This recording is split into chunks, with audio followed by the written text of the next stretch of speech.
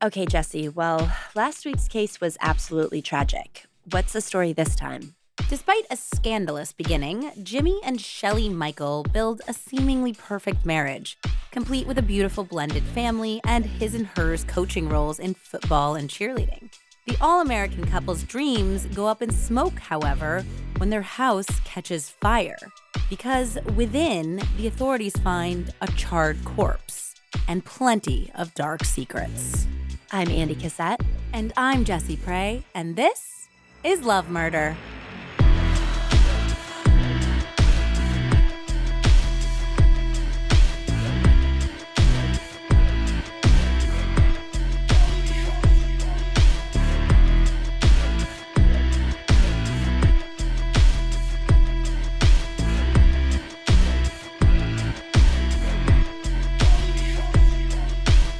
Hi, Andy. Hi, Jesse. Welcome back, everyone, to Love Murder, a podcast about jukes, flukes, and love gone fatally wrong. You can find Love Murder on TikTok and Instagram at Love Murder Pod and on Facebook by searching Love Murder Podcast. If you're enjoying this show, pretty please love/murder a 5-star rating on your podcast app, subscribe, and review to help new people discover this show. Also, if you're interested in supporting the show more directly, head on over to patreon.com/lovemurderpod, where you can learn all about the different tiers of support. And we are so excited to shout out some amazing new patrons this week. Nancy K, Carla O, and Sarah P.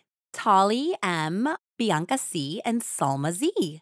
Welcome, guys. I also want to thank everyone. We got an incredible response to my call for a researcher.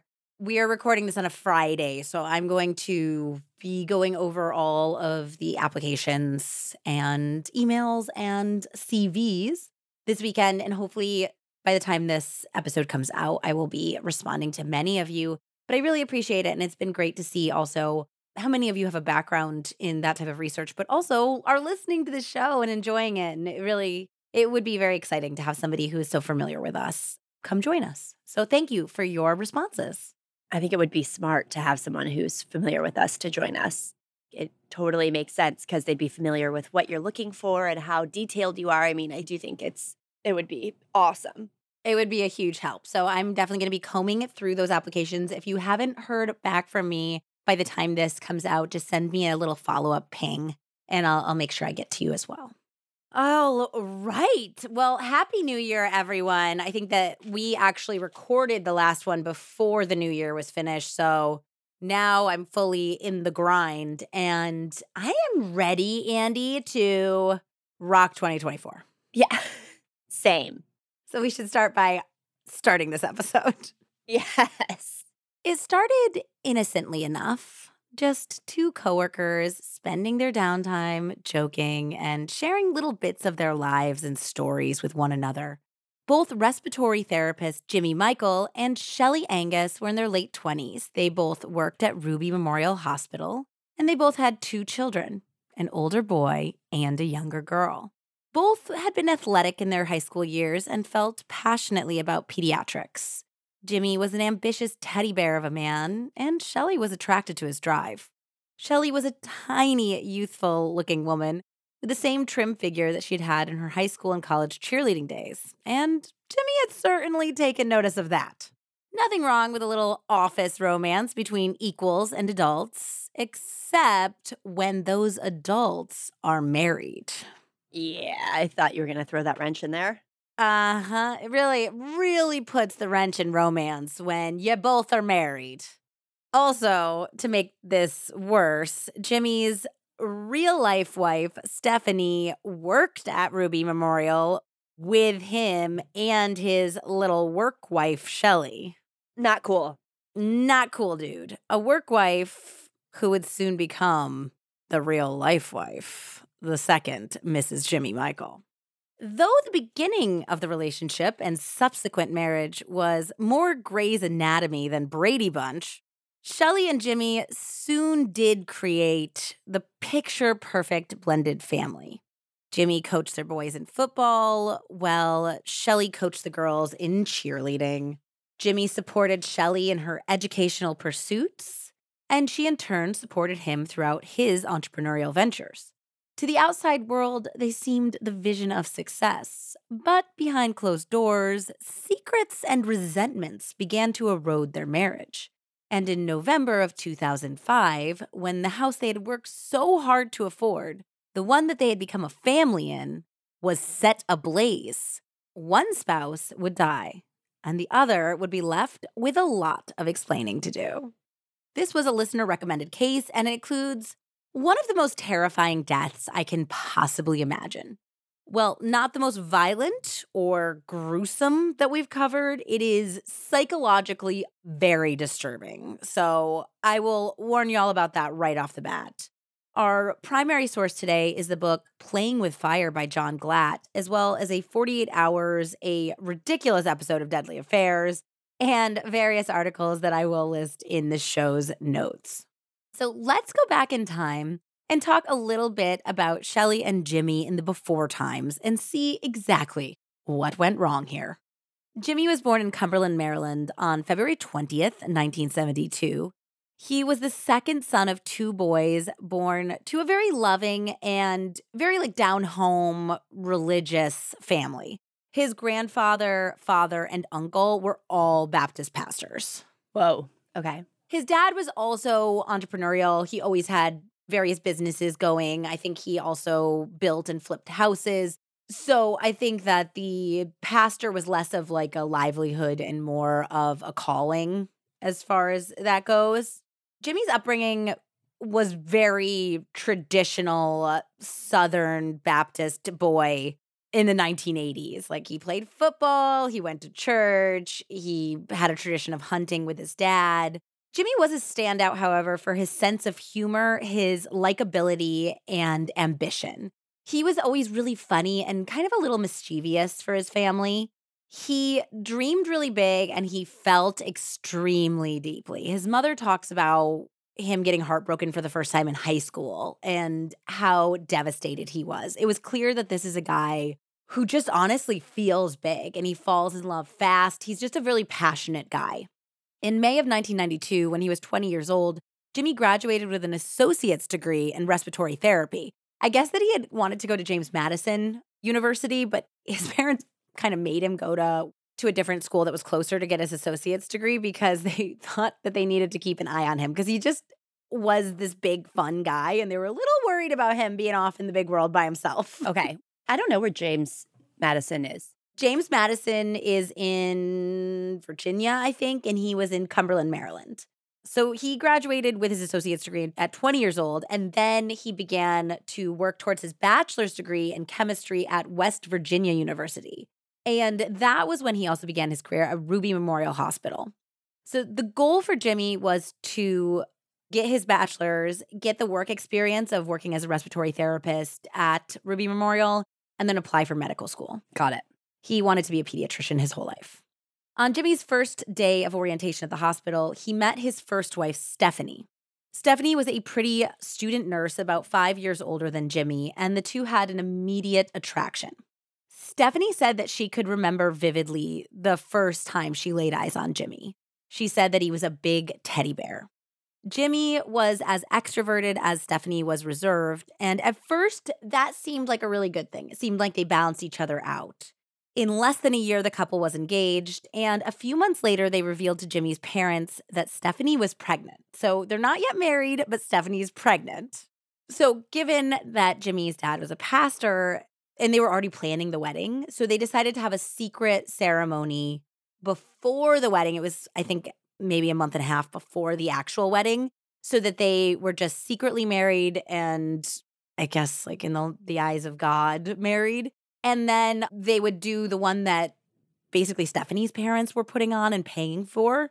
But this ended up creating a rift because the Michaels, Jimmy's parents, and Jimmy and Stephanie didn't tell Stephanie's parents that they got secretly married. Yeah, that's not cool. And I don't know if they were aware that she was pregnant. So on the day of the big wedding where she had to wear the dress and go down the aisle, she couldn't get her dress up because she was so pregnant. And apparently a huge fight erupted about the fact that nobody had told them that they were already married and that they hadn't been invited and that Jimmy's parents were obviously there because Jimmy's dad married them. Oh.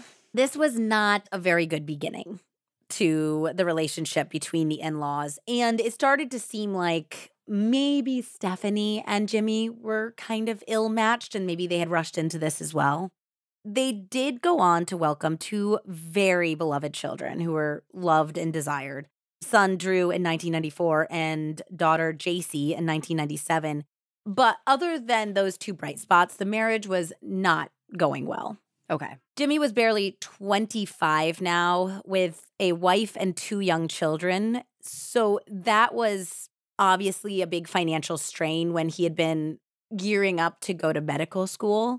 And according to Playing with Fire, Stephanie also secretly ran up thousands of dollars in credit card debt, which made it pretty much impossible for Jimmy to be able to afford to go to medical school. I think there was some part of him that hoped his parents would pay for it if he went, but they were like, you're on your own. You're a man. You're married with your kids. Like, you have to control your own finances in your home and decide how to balance your life with your dreams. I do feel like there should be some sort of, with careers that are needed in the world, there should be some sort of financial relief. Incentive relief. Yes. Yes, for doctors, nurses, teachers. Absolutely. Or at least some help with childcare or better support. Yeah, because I think also people with families would be great to get into these industries and into these roles. And it prevents a lot of amazing people from having families because they are so in debt from trying to go into a helping profession. Well, the couple briefly separated in 1997, but they had several reconciliations, and they even had a vow renewal in June of 1998. Jimmy had purchased a house for them by then. And it seemed like one of those things where he they had been living in a house that was owned by her family, and he was kind of paying towards the mortgage, but they were very clear that it wasn't his. So he was when they separated, he's like, screw this. He bought his own house. And then they reunited. And so then the family all moved in together in the house that Jimmy owned.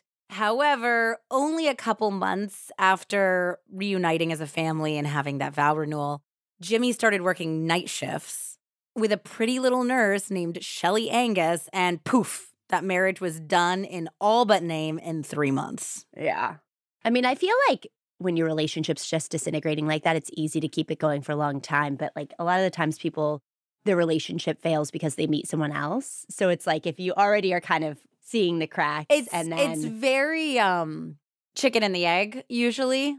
We kind of could have probably soldiered on for a very long time, being not very happy. But then one member of the couple meets somebody and boom, it's the impetus to finally end the relationship. And it's very easy for the one who didn't find a partner or didn't cheat to be like, well, it's obviously that bitch's fault because if she hadn't come along, then we'd still be together. Yeah. But that's kind of what we talked about in the Betty Broderick case, which is they weren't really happy to begin with. And having any sort of affair is completely inappropriate. It's always more likely to happen when the marriage is troubled to begin with. Yeah. So let's talk about this tiny little temptress. She's literally 5'1", maybe 5'0", and barely 100 pounds. She's that tiny little thing. Shelly was born Michelle Lynn Goots in Clarksburg, West Virginia, exactly 3 weeks before her future husband Jimmy was born. She was born on January 29th, 1972. She was the eldest child of 3. She had a middle sister and a younger brother. And they seemed like they had a pretty charmed upbringing. They had a big Catholic family that all lived in the same neighborhood, a father with a very thriving business. Shelly met her best friend Renee in kindergarten, and they remained close for their entire lives. However, later, Shelly would allege that she was molested by somebody close to her family as a child. She didn't see her father that much because of his thriving business. And her mother was very Catholic and very strict. So on the outside, it definitely was one of those things where it looked like a charmed existence. She was a pretty little girl who always was made up perfectly. But inside, she had a lot of inner turmoil. She was raised essentially to excel, always look good, always do well, and don't get yourself in trouble. It's kind of like one of those cultures, even though they're more modern, where a lady is supposed to be in the newspaper 3 times and 3 times only: when she's born, when she gets engaged, and when she dies. Wow. Yeah. That's like really sad. That's like medieval. She was taught to stay away from boys and that only bad girls have sex, essentially. So only bad girls have children. I mean, I think you're allowed to if you're married. Shelly did excel, at least on the outside. She was National Honor Society, straight A's, student council, as well as being a star athlete. She was very passionate about cheerleading. And I'm not talking about just like standing on a court or something and going rah rah for some guys. I'm talking about like the backflips, back handsprings, like crazy athletic, competitive cheerleading that is like an offshoot of gymnastics, essentially. So she was really successful and she was the star of her class. She was actually salutatorian, so she's second in her graduating class, and she was voted most likely to succeed. Wow. This early success and parental control and this absent father that she's always trying to please and the strict mother resulted in some life lessons, let's say, for better or for worse for Shelly. Number one was that she was a winner and that to have any sort of value, she must keep achieving, or at least appear to keep achieving. And that last part is kind of important because Shelly also realized that appearances can be more important than reality based on what other people's perception of you are. While she was winning all of these accolades in high school, she also had at least one shoplifting incident that got brushed under the rug and experimented with boys and alcohol when no one was looking, of course, which is all typical teenage stuff, but nothing that Shelly would have admitted to because she was trying to keep this perfect girl persona alive. And this is something that even her best friend, the one she's known since she was 5 years old, would say was that she was constantly finding things out that she felt like Shelly should have told her. They lived together in college. They went to West Virginia University together. They were roommates in the dorms, and then they got an apartment together. And Renee was shocked when Shelly told her, when they were both 20 years old, that Shelly was pregnant. Because Renee said that she didn't even know she was dating somebody. And they're living together, and this is her best friend. That's how close Shelly keeps things close to the chest. Shelly's son, Alec, was born on December 17th, 1992, and her relationship with Alec's father soon petered out after he continued to refuse to marry her. She wanted to get married to him after discovering the pregnancy. He said, no, let's see how our relationship goes, which I think is totally fair and wise. And it seemed like at the beginning, maybe he was willing to co-parent a little bit. And then when he continued to refuse to marry her, it seems like she might have kicked him out of their lives less than he was totally abandoning his son. In any case, he ended up hitting the bricks, and he did not become a huge part of Alec's life, as far as I know, at least in his young life. Well, Shelly was determined not to let her single mother status derail her dreams. So with the help and support of her mother, Shelly earned a place on the WVU cheerleading squad only 7 months postpartum. What? Yeah. So she's doing like back handsprings, like multiple across a football field, only 7 months postpartum. No. Wow. I can't even dance the same way. I mean, also, we didn't have our babies at 20. Maybe it would have been a different experience. Just 15 years later, we would have recovered a little faster. We had all those beautiful young people stem cells still up in our body. Oh, man. Oh, my God. Well, she found the experience of cheering in front of so many spectators exhilarating.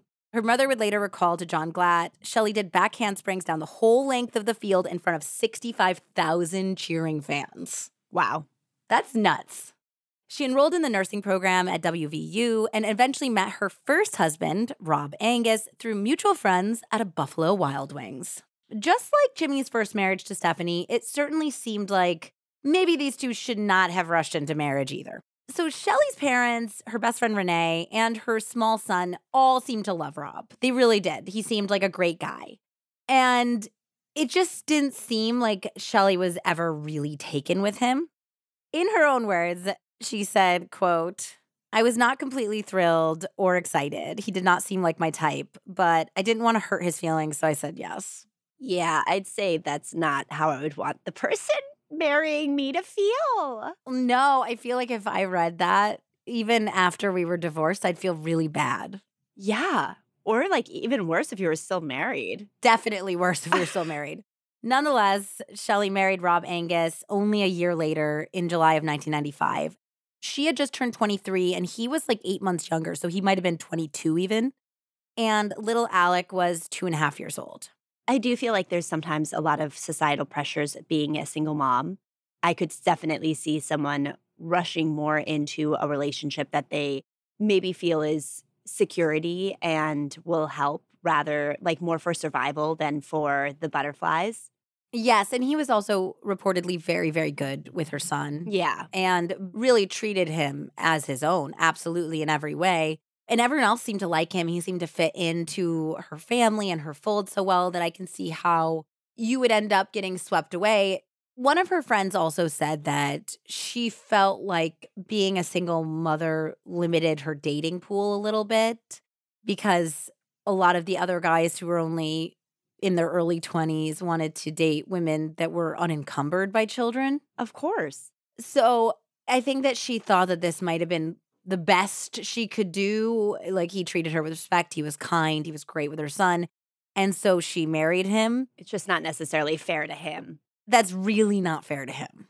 So Renee would later say that Shelly would come to regret the marriage. She said it was a decent-sized wedding. Shelly seemed happy. And in retrospect, she wished it didn't happen. Although at the time, you wouldn't have thought anything else leaving the wedding other than these are two people who are happy to be getting married.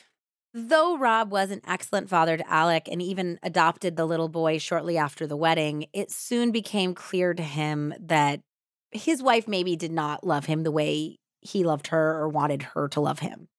The marriage devolved into daily screaming matches. When Shelly got pregnant again with Rob's daughter, they committed to marriage counseling, and they were both very excited to welcome their daughter Kylie in October of 1996. During this period, Shelly also graduated with a bachelor's degree in nursing and a minor in child development. She began her nursing career at Ruby Memorial Hospital in the PICU, the Pediatric Intensive Care Unit. Shelly did make a big impression upon her colleagues, and not all of it was favorable. Far before she stole her husband, Stephanie, Jimmy's first wife, worked with Shelly and said, quote, she said this on the 48 Hours, but it's also in the book. She was all about flirting with the boys that we worked with. Cheerleader moves in the unit. She just would come over and do this high kick to her ear and just kind of giggle and then keep walking. In the PQ? In the PQ. This is children in an intensive care unit, and you're flirting and grabbing ass and doing high kicks? Yeah, no. How about you don't high kick around my child? Completely inappropriate. I'll high kick you out of here. There was another guy who was really good friends with Jimmy, and I think he was also a respiratory therapist, and he said, quote, she still thought that she was a college cheerleader. She just loved the attention. And Jimmy was only too happy to give it to her. Jimmy had always been pretty big boned. He was just a big guy. And his brother was more lean and athletically built. And so I think he had had some sort of hangups, like his family implied that he had had some hangups growing up. And also his football coach had made him go on a diet. So that was something that he felt a little insecure about. And as a result, never felt like he got like the cheerleader type, the cheerleader girl. And one of his roommates said that he said to him at one point before he met Shelly that cheerleaders were like his ideal type. And like he would even watch like the cheerleading competitions when they were on ESPN. Like watch or watch? I mean, it sounded like he was just like flipping through the channels and was like, ooh, look at this. Not like, look at this. You see what I'm picking up, what I'm putting down? I am definitely picking that up, but I hope it wasn't like that. When he meets Shelly, who is like this tiny little former college cheerleader who can still do all of the back handsprings and everything that she used to do, and she's giving him a lot of attention, this was very seductive. And that's what his parents said kind of too. They actually like Shelly, and we'll get into that, but they said that she gave him this attention and she made him feel good about himself and seen, which we talk about a lot. I mean, it goes for a lot. Somebody feeling like they're flattering you and giving you attention and they seem like they understand you, that will go very far, much farther than physical looks. Okay. But I mean, she had that going for her too. And she can do backflips, standing and back handsprings. I don't think they would have characterized their relationship as like tawdry or this simplistic breakdown of why they were attracted to each other. To the two of them, and in their own words, they were merely friends and coworkers who had turned to each other for support while they were both in bad marriages with young children. It was just during like dead times in the hospital when they're working the graveyard shift, they would end up in the break room and they'd be talking about their days and their challenges, and they had similarly aged kids, and they both were in not great marriages, and they just started chatting, and then one thing led to another, and all of a sudden they're emotionally having an affair, and that very quickly turned into a romantic and sexual affair. Yeah.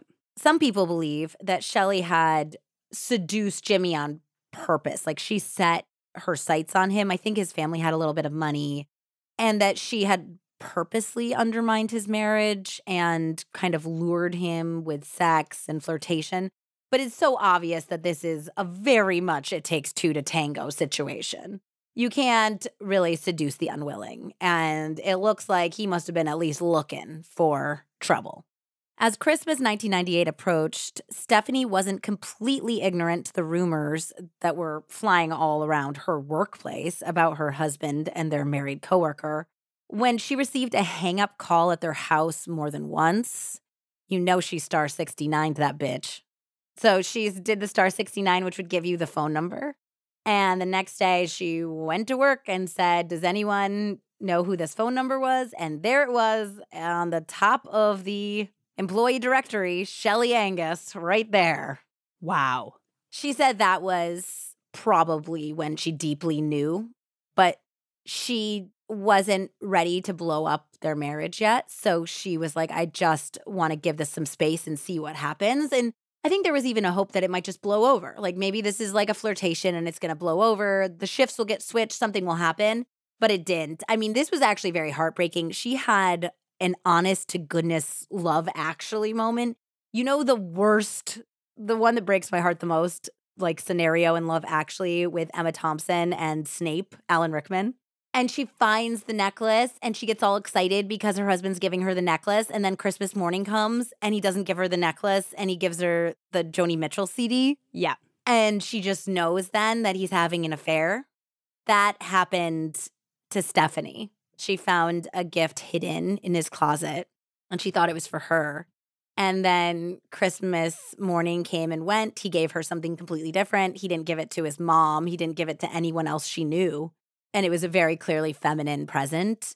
And so she's like, okay, so there's the phone calls, but then there's also this. And this is way less subtle. Around this entire time during the holidays, at one point, Stephanie, I think, had taken the kids to visit her family. Okay. And apparently Rob Angus, Shelly's husband, had staked Shelly and Jimmy out and had caught Shelly leaving their house, leaving Jimmy and Stephanie's house on a camcorder.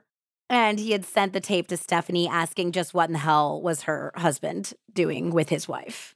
Yeah, but also don't put that on her. Yeah, I think he was just like, look at what my wife is doing with your husband. Look at my camera with the flip open video, handy cam. I'm just imagining it's like one of those really big camcorders.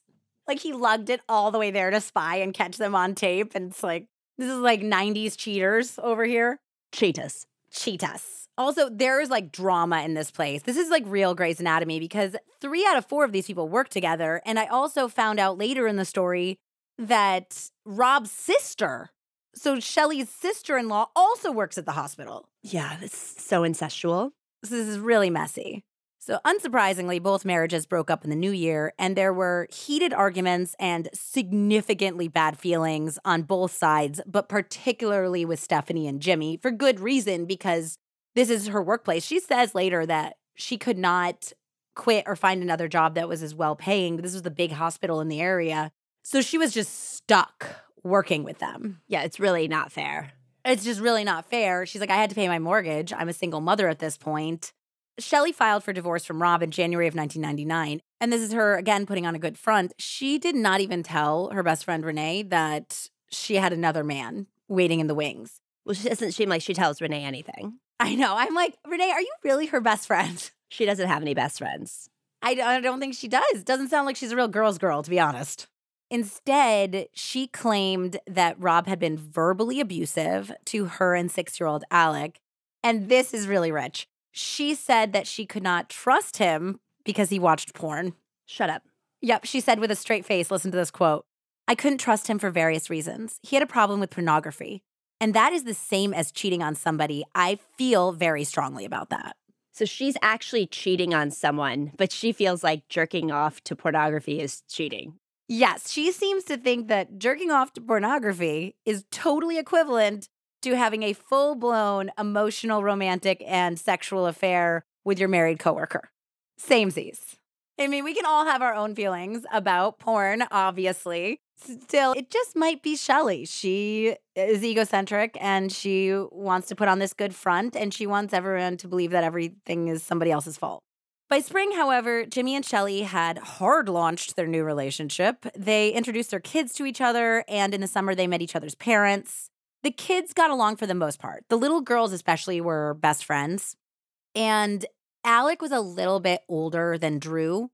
And it seems like he wasn't less excited about being part of this Brady bunch, which I can imagine was hard on him because he's already been through this with his mother, even though he was very small when it happened. And I think he had a very close relationship with Rob, her first husband. So I think that he didn't take very well to this situation and sometimes took it out on Drew, who was younger and smaller. So that wasn't great. But other than that, for the most part, the family did seem to gel together. They arranged their custody agreements so that they all had the kids at the same time. So basically, they had like no kids or all the kids and really wanted them to gel as a unit. Jimmy's parents did take a shine to Shelly. Obviously, it was hard to get over the whole divorce thing to begin with because they did not feel like what was going on with Stephanie and Jimmy should have warranted a divorce at that point. And they weren't psyched that he had clearly had an adulterous affair. However, the fact was that he was madly in love with Shelly. So I think that the fact that he was very serious about her, they were planning on getting married, that he was committed to raising this family with her, made them feel like, you know what, maybe these things happen. Maybe Stephanie wasn't the love of his life. We all kind of suspected that. And then he was blown away by this woman who seems like she's really his match and he's head over heels for her. And the affair was obviously a no-no, but if they're going to spend the rest of their lives forever and ever together, well, you got to break a couple eggs to make an omelet. So I think that's kind of where their headspace was about this one. They said that she was really outgoing and that was great. And she seemed so obviously crazy about their son and he was just glowing that they could not accept the relationship. However, there was one thing she said to them when they initially met that did seem odd. Okay. Jimmy's dad, Denny, said, we liked her. She was outgoing and friendly, and it seemed like she was good for the family. But, and he went on to describe about how he had basically built this beautiful, gorgeous brick house that was like a mansion on a hill, and they had landscaped the whole area and put in a pool and really made this place look great. So he's like, if you're just coming to tour this house, you think we have a ton of money. And when she was looking around the house, she said to Denny, why don't you just go ahead and give us our inheritance? What? Yeah. He later said, it kind of hit me funny. I just brushed it off and said, well, I'm spending Jimmy's inheritance, so, which, as you should. I don't want any money from my parents. If they can take care of themselves, I can use their money to take care of themselves in their old age, and provide for them. That is the only gift I need. That is so weird. It's so weird to be like, well, maybe you could just give us an advance on our inheritance. And he's like, what are you talking about? This is very soon after she met them too. That's weird. Yeah, so Jimmy's parents felt like Jimmy had maybe insinuated that he was still planning on going to medical school, that he was going to someday be a wealthy doctor. He's like showing her this house that his parents have. So maybe she got the feeling that he was going to be a rich man and she was going to, in due time, not have to work at all.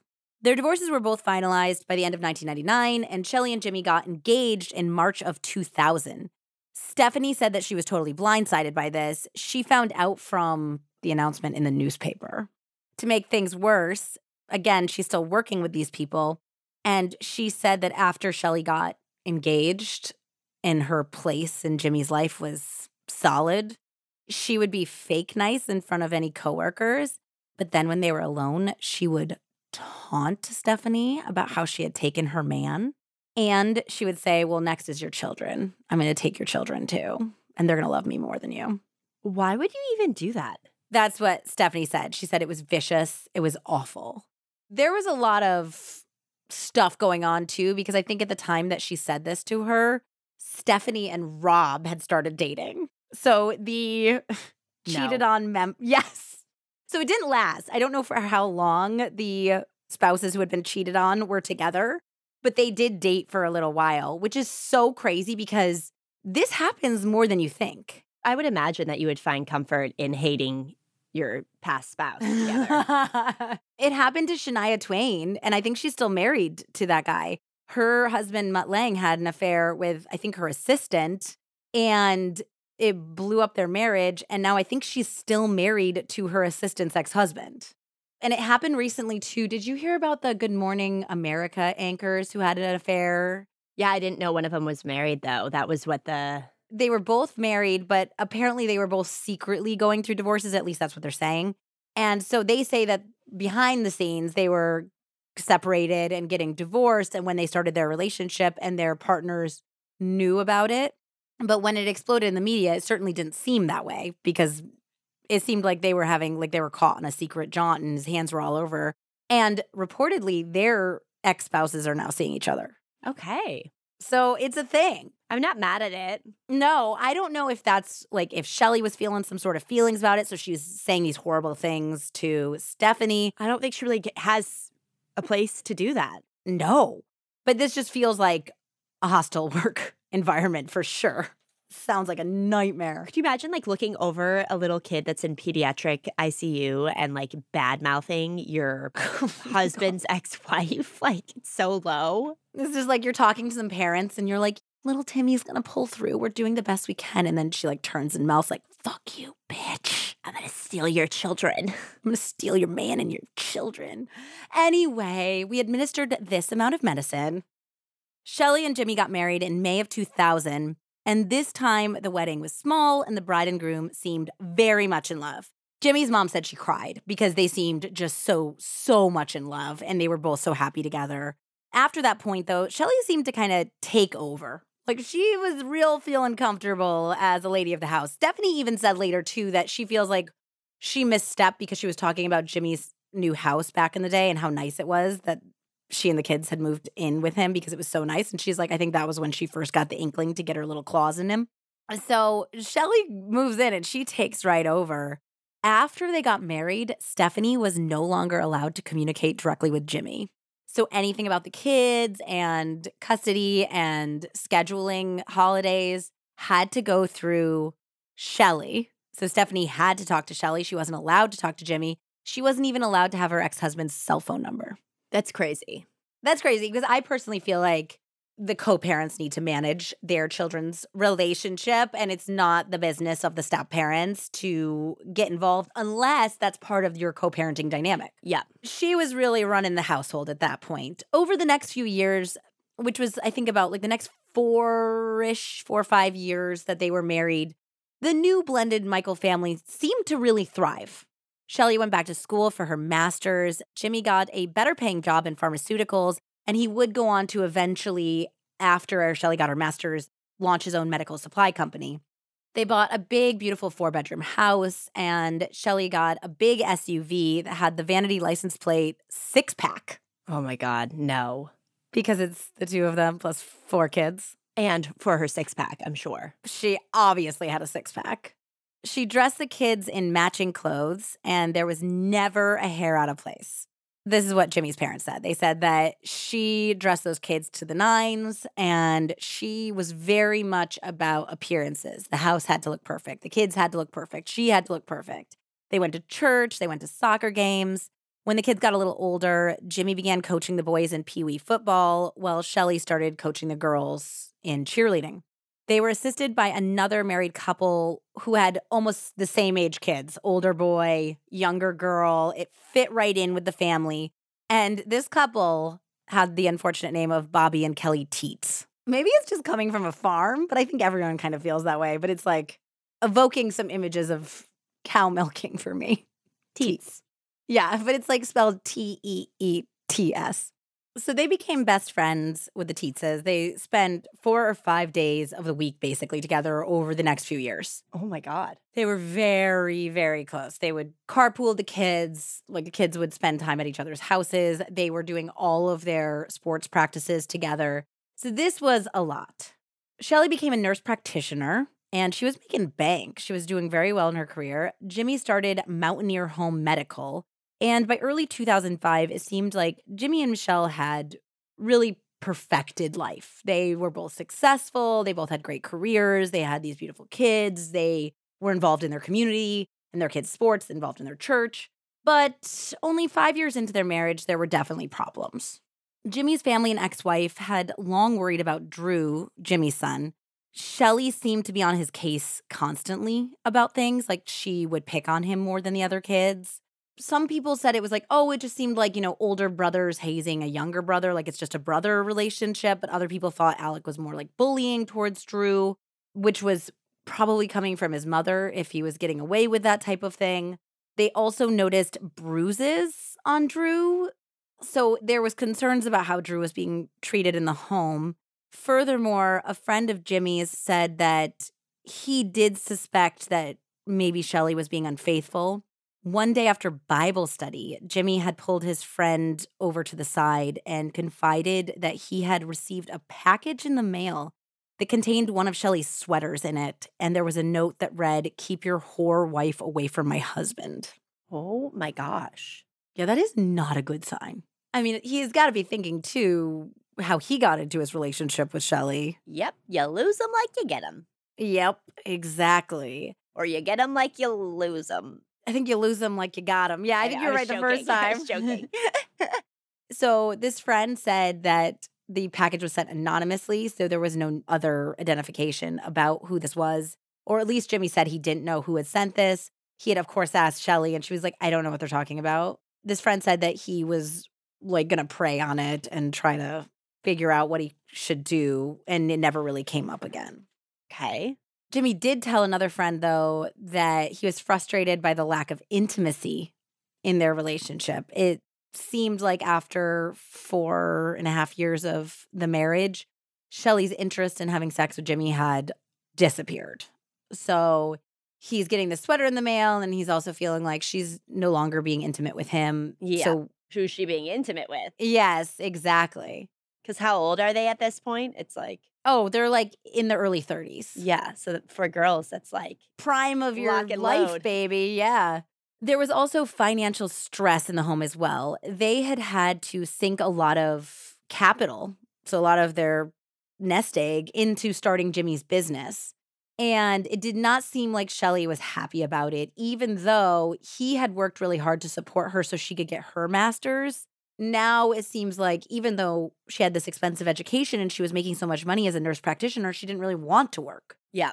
So she had been doing like a part-time role, and due to some administrative changes, I think that the hospital was expanding. They needed her to do 40 hours at that point, and it was kind of non-negotiable. It's like, if you want to stay on at the hospital, you have to put in 40 hours. We need you full-time.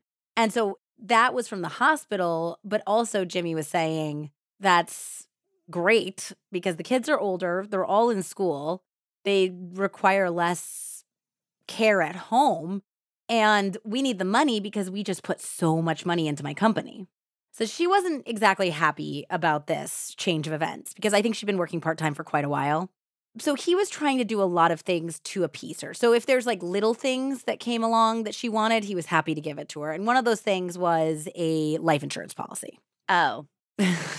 Just one of those little things, just little nothing things. I just really want a life insurance policy. Just a little security for the kids if anything happens. In February of 2005, he took out a $500,000 life insurance policy. And this was at Shelly's insistence. His dad said later that he wanted to just do $250,000, but she insisted on it being $500. And they also took out a $200,000 policy on Shelly's life. Now, to be fair, I guess that she had a $300,000 policy through her work.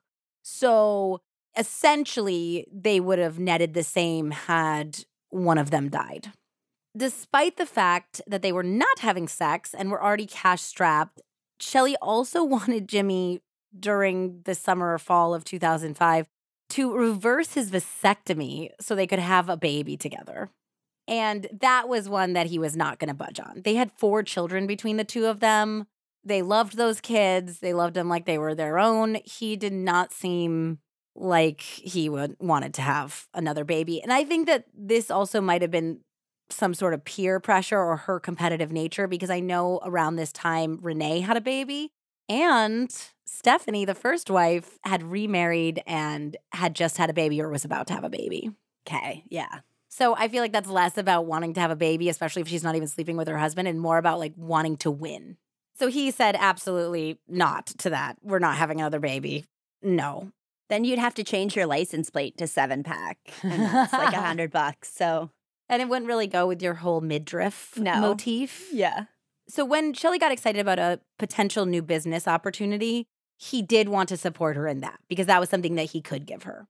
So their best couple friends, Bobby and Kelly Teets, both worked for an industrial uniform manufacturer, and they knew someone who did embroidery for local sports and church leagues.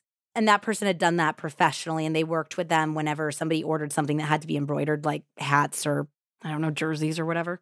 So Bobby suggested that the two families could collectively go in on buying this professional embroidery equipment and go into business together. They're obviously very hooked into the youth sports teams in the area, and they thought that this could be a very good sideline to make some extra money. Well, obviously, Jimmy had just started his own business, so he had really no time or spare capital to spend, but he was excited for Shelly to be excited about something and to feel like maybe if she grew that business on the side enough, she could cut back at work or quit work because she seemed unhappy in the hospital. So he said he'd support her, but he just really couldn't run it. And so they decided between the two couples that it would be Shelly and Bobby who would be in charge of this new venture. Well, Shelly was determined to make this side business work. And it seemed like Jimmy was very set on helping her, even though those close to him thought that the whole thing was absurd. His dad, Denny, told John Glatt that the venture was, quote, the dumbest thing I've ever heard of. Oh, no. He said that he knew as a pastor that a lot of these church leagues didn't really pay. They expected things to be donated, of course, or they would pay late or on installments, and there just wasn't any business in the youth and church league embroidery business. Yeah. And he knew at this point that Shelly was making $65 an hour as a nurse practitioner, and that's over $100 an hour in today's money. And he could not imagine that she was going to be able to make anything close to similar to what she was making and what she had worked very hard to achieve, going through lots of schooling to get that title and that position. But no matter what Denny said, and he tried to introduce Jimmy to a friend of his who was in the embroidery business to show him how hard it was and how hard it would be to get up and going and maintain. Yeah. But he said Jimmy just really wasn't having that. He just said, well, if that's what she really wants to do, I'm going to let her do it. He wasn't going to stop her and force her to do a career that she no longer wanted to do, which is supportive, of course. Like he was like, we'll make it work if this is something that she really wants to do. Jimmy even fronted the money for Shelly and Bobby Teets to attend a seminar in Chicago about, this is very on the nose here, how to start an embroidery business. Wow. That was the seminar. It was like a 4 or 5 hour seminar that was taking place in Chicago. Shelly booked the hotel room for the two of them on November 17th, 2005. And that's right. You may have noticed that I said room in the singular. A 1-bedroom hotel suite with a singular king bed for 2 married people. Oh my God, Jessica. Wow. Yeah. Well, later, Jimmy would say that he did know about this. He said that they were trying to cut costs, and since it was a 1-bedroom, it had a door that closed and a pull-out couch. They're that close. You know what I mean? Like he thought that. Yeah. And one of his friends was like, you are insane. I would never send my wife with some other guy to go to a city together and spend the night together in a singular hotel room. Yeah, no. And he was like, I trust my wife. You trust your wife who you're not sleeping with. Who's getting mysterious sweater slut shames in the mail. What did his wife have to say? Kelly really trusted Bobby for sure. And she looked at Shelly like her best friend. But Shelly doesn't have any best friends. We already established that. I know. So it's like you see her as your best friend, but she doesn't see you as her best friend. It's really funny, too, because like Renee is talking about Shelly being like, we were best friends. And so is Kelly saying the same thing. But you never hear who Shelly thinks her best friend is. She doesn't consider anyone her best friend. Me, myself, and I. Yeah, so if Shelly wasn't sleeping with Bobby Teets before this trip, she's certainly had plans to. This man, who I may remind you, is also her husband's best buddy in town. Yeah. And her friend Kelly's husband, which we just talked about, they packed swimsuits for the hotel's pool and hot tub. So obviously they were... In November in Chicago, mind you. Yep. And this isn't quite in Chicago. It was actually at the Marriott O'Hare Airport Hotel. Shut up. Where all of the hot affairs occur. So it's like one of those like indoor hot tub pools. Yes, it is. Nothing says SEX like the airport hotel. Oh, the O'Hare Marriott. That's it. That's the one. You probably know what that one looks like. They must have been cooking this up. Like, they both maintained that this was the first time anything happened between the two of them, but it seems unlikely given that later surveillance footage would be pulled from the O'Hare Marriott, and it would show them coming in to check in, and they were already holding hands and kissing. Yeah, no, so it's been going on. It's been going on. There's no way this was the first time. We're not stupid, guys. Also, they're like checking in at 10 in the morning, so they had to be on that flight really early. It's not like they had too many cocktails or something on their 8 a.m. flight. Well, they definitely could have. I mean, they might have hit those little Mr. and Mrs. T's Bloody Marys hard. So they were definitely canoodling. And to make this even worse, Bobby had just fallen on hard times. He did not have a high school diploma. He was a high school dropout. And he had worked as a delivery driver for 10 years for that uniform maker company. And they had just told him that they were reducing his pay. They were essentially kind of forcing him out by saying, we're cutting your pay in half so you can take it or you can hit the bricks, essentially. And he was so bummed out about it that Jimmy had just offered him a job. He had only been working for Jimmy, I think, for about a week at this point when they went on this trip. And Jimmy was so generous that he hired him at, I think, even more than what his previous company had been paying him before they gave him a pay cut. And he was like, this is great because if you're working for me, you can also carve aside a little time for the business, for the embroidery business. So this is not only his best friend's wife, his wife's best friend, but also his boss's wife. Yeah. Like, Bobby Teets, what are you doing? Andy, the holidays are over. Thank goodness, they were fun, but it's a lot. And that means it's finally time for Self-Care January. Yup. And you know what is a huge part of that for me? Blissy. Who knew that a better pillowcase is all you need for better sleep? So let's talk about practicing self-care while you sleep. Set yourself up with better sleep with Blissy's award-winning 100% mulberry silk pillowcases. It reduces frizz, tangles, and prevents breakage.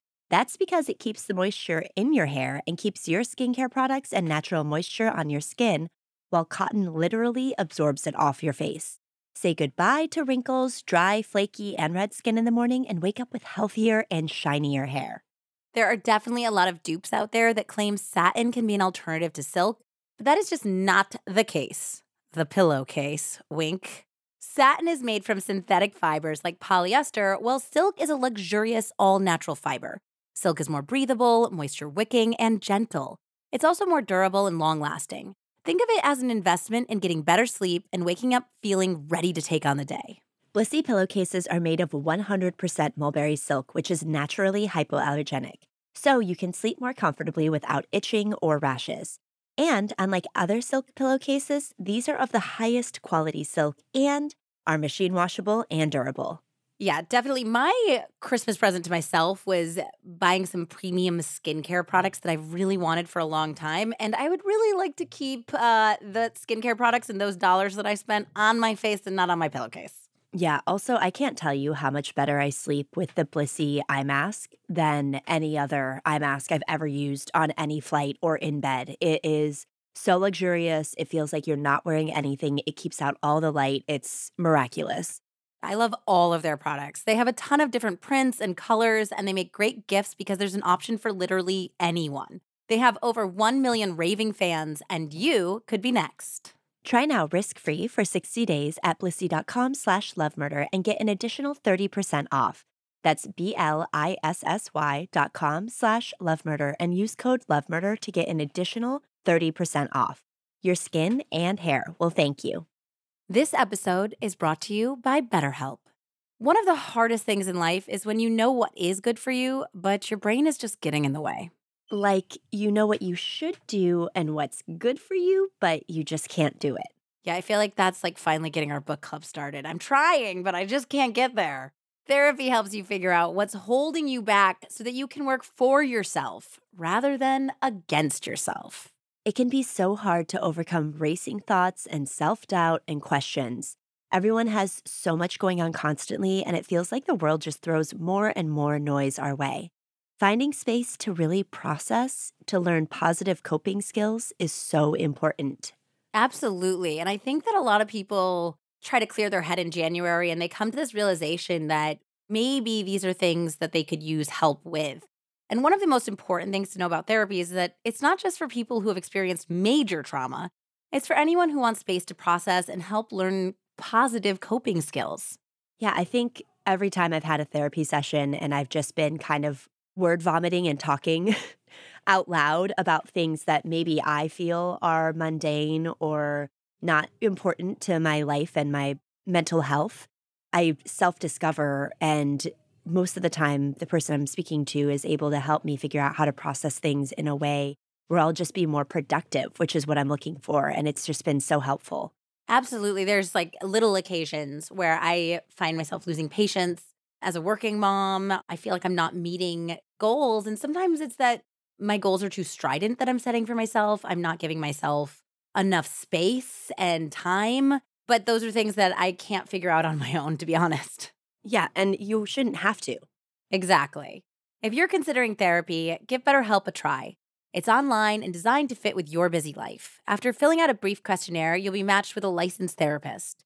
And of course, if for any reason it's not a fit, you can switch therapists at any time for no additional charge. Get a break from your thoughts with BetterHelp. Visit BetterHelp.com/lovemurder today to get 10% off your first month. That's BetterHelp, HELP.com/lovemurder. After they went swimming and hot tubbing, so they went to the seminar and then they decided to throw their suits on. The How to Have an Embroidery Business Seminar. How to start an embroidery business seminar. They went to that. It was very fascinating, I'm sure. And then they went swimming and hot tubbing in the indoor swim area. Well, they watched those planes come in.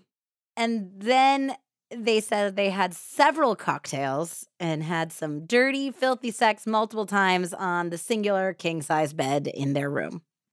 Shelly said, quote, "I just got sucked in. It's ironic because I value fidelity so highly."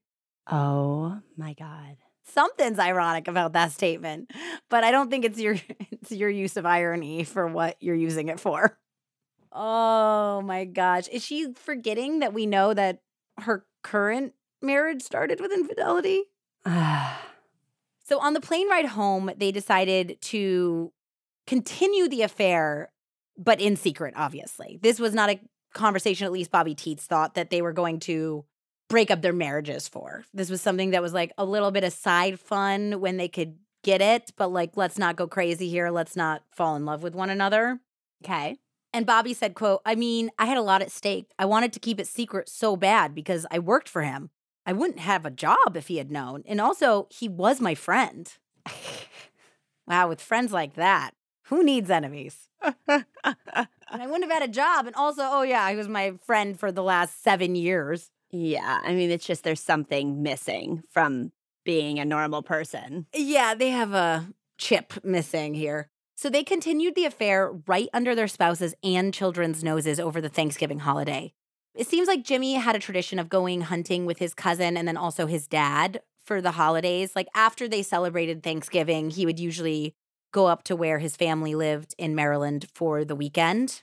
Okay. So he left on a Friday night so he could be in Cumberland on Saturday morning to start. Because, when people go hunting, they go like basically at the crack of dawn or earlier, like in the middle of the night, essentially, to get set up. He had left on Friday, and apparently the Tietz's daughter had a sleepover with Kylie, Shelly's daughter, on Friday night. And so Bobby showed up on Saturday morning at 9 a.m. with a box of Shelly's favorite donuts, Krispy Kremes.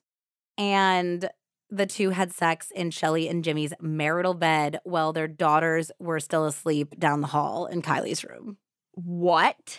That is some risky business. It's disgusting. It's disgusting. Also, Deadly Affairs is not a place, like, I should never use it as a source of research. It's so ridiculous. It's one of those very heavily reenactment ones, and Susan Lucci is just a hoot. She's the narrator.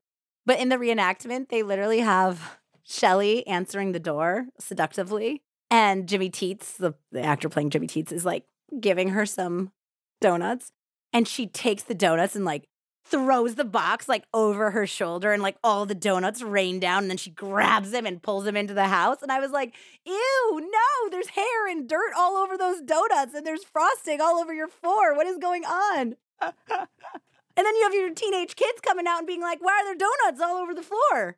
Why don't you guys have your clothes on? What's going on here? They're doing it. Those donuts stole my clothes.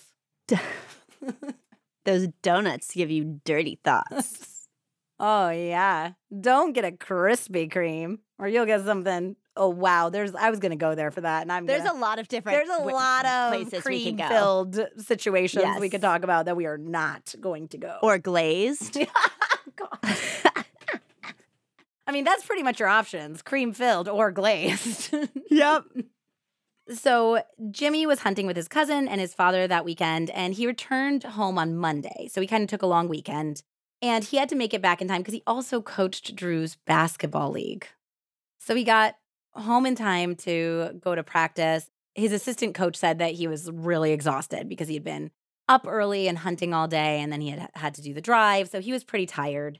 Shelly said that when she came home from coaching the girls' cheerleading practice, he was exhausted from all of those things, and he was pretty much almost passed out in front of the TV.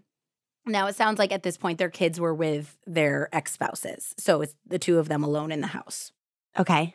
The next day was Tuesday, November 28th, 2005. And Jimmy had a really big day after taking 5 days off for the holiday. He had to deliver, I think it was a sleep apnea machine to a home of parents who had a newborn baby. And he needed to show them how to use it. And obviously, they were very concerned.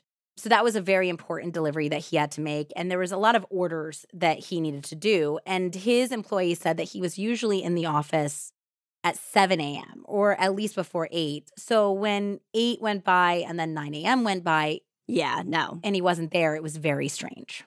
Meanwhile, one of the Michaels' neighbors was a 37-year-old named Sean Alt. And he was friendly with, I think they were like 2 doors down. He was friendly with his neighbors, not just because they were neighbors, but also because he was a respiratory therapist also at Ruby Memorial. And why all these people live there is because it is, I think, just under a mile or just over a mile from the hospital. So it's a great place for people who work at the hospital to live. Okay. And he had been very close to Jimmy, especially when he had worked in his role as a respiratory therapist. So Sean also happened to be a volunteer firefighter, and he had worked a long shift, but he was going to be on call in a little while at the firehouse. So he was just running home to do a quick shower, and he was going to get his stuff, and then he was going to go in and basically take a nap in the break room at the firehouse, or whatever they call it, the on-call room, until he was officially on and hopefully get a little bit of rest before there was any calls. And so he said that he had pulled into his driveway sometime after like 8:10, he believed. And he thought he smelled smoke. He thought he smelled something that he could differentiate between like a chimney fire and when it was something that was like burning what it should not be.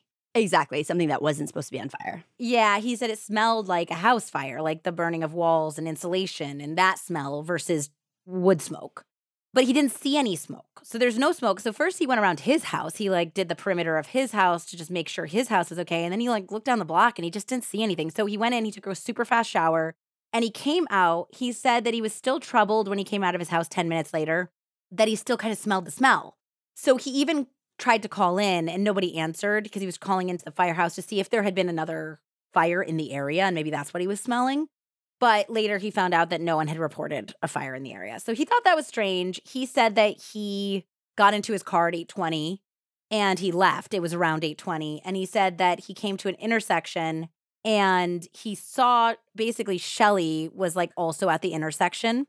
And usually he waved to her. I mean, he did wave to her this time.